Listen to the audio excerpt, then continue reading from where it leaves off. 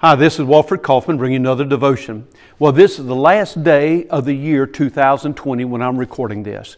And do I hear a hallelujah? Do I hear an amen? We want to get rid of this year as quick as possible. We had no idea that this year would bring all that it has. So as we look at 2021, some say this is that door of opportunity. And that's why I'm standing here in the sanctuary. And these doors that are open, and how that opportunity, and so I just want you to picture this. We're walking through that door of opportunity, only to go about 8 feet more, and there the doors are closed. They're even locked. So isn't that how life is sometimes? Oh, here is this door of opportunity, 2021, only to take a few steps in it, and there's doors that are closed. But you know what? God's in control.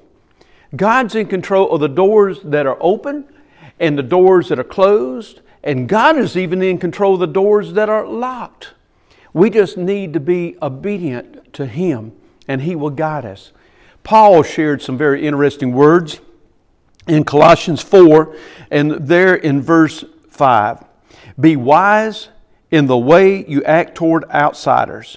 Make the most of every opportunity. That is a very strange verse if you really look at it. It says to be wise in the way you act toward outsiders, and then make the most of every opportunity. For our brother Paul, as he was writing this, was actually in a Roman prison. Think about it. He is in a prison. We think we're locked into this year 2020 and what 2021 may bring. We're locked in. But just think of being in a real prison. Paul was.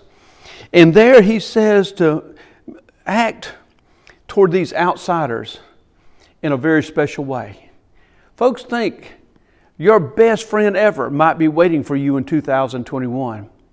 Those people that's going to make a difference in your life could be there. So how we treat them. But then to make the most of every opportunity. See, make the most of every opportunity does not mean just through open doors.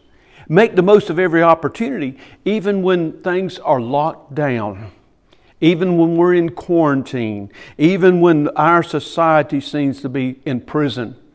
We still have this wonderful God who guides us and leads us in the beautiful blessings of the crowds, but also in those quiet, dark hours.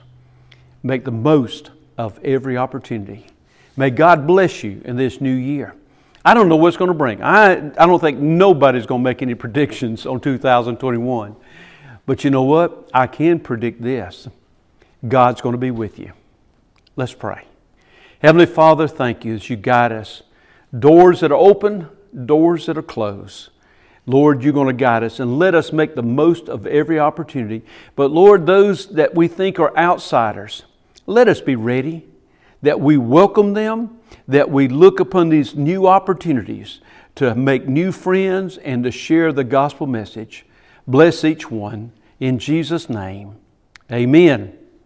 Well, happy good riddance of 2020, and may God bless you in 2021.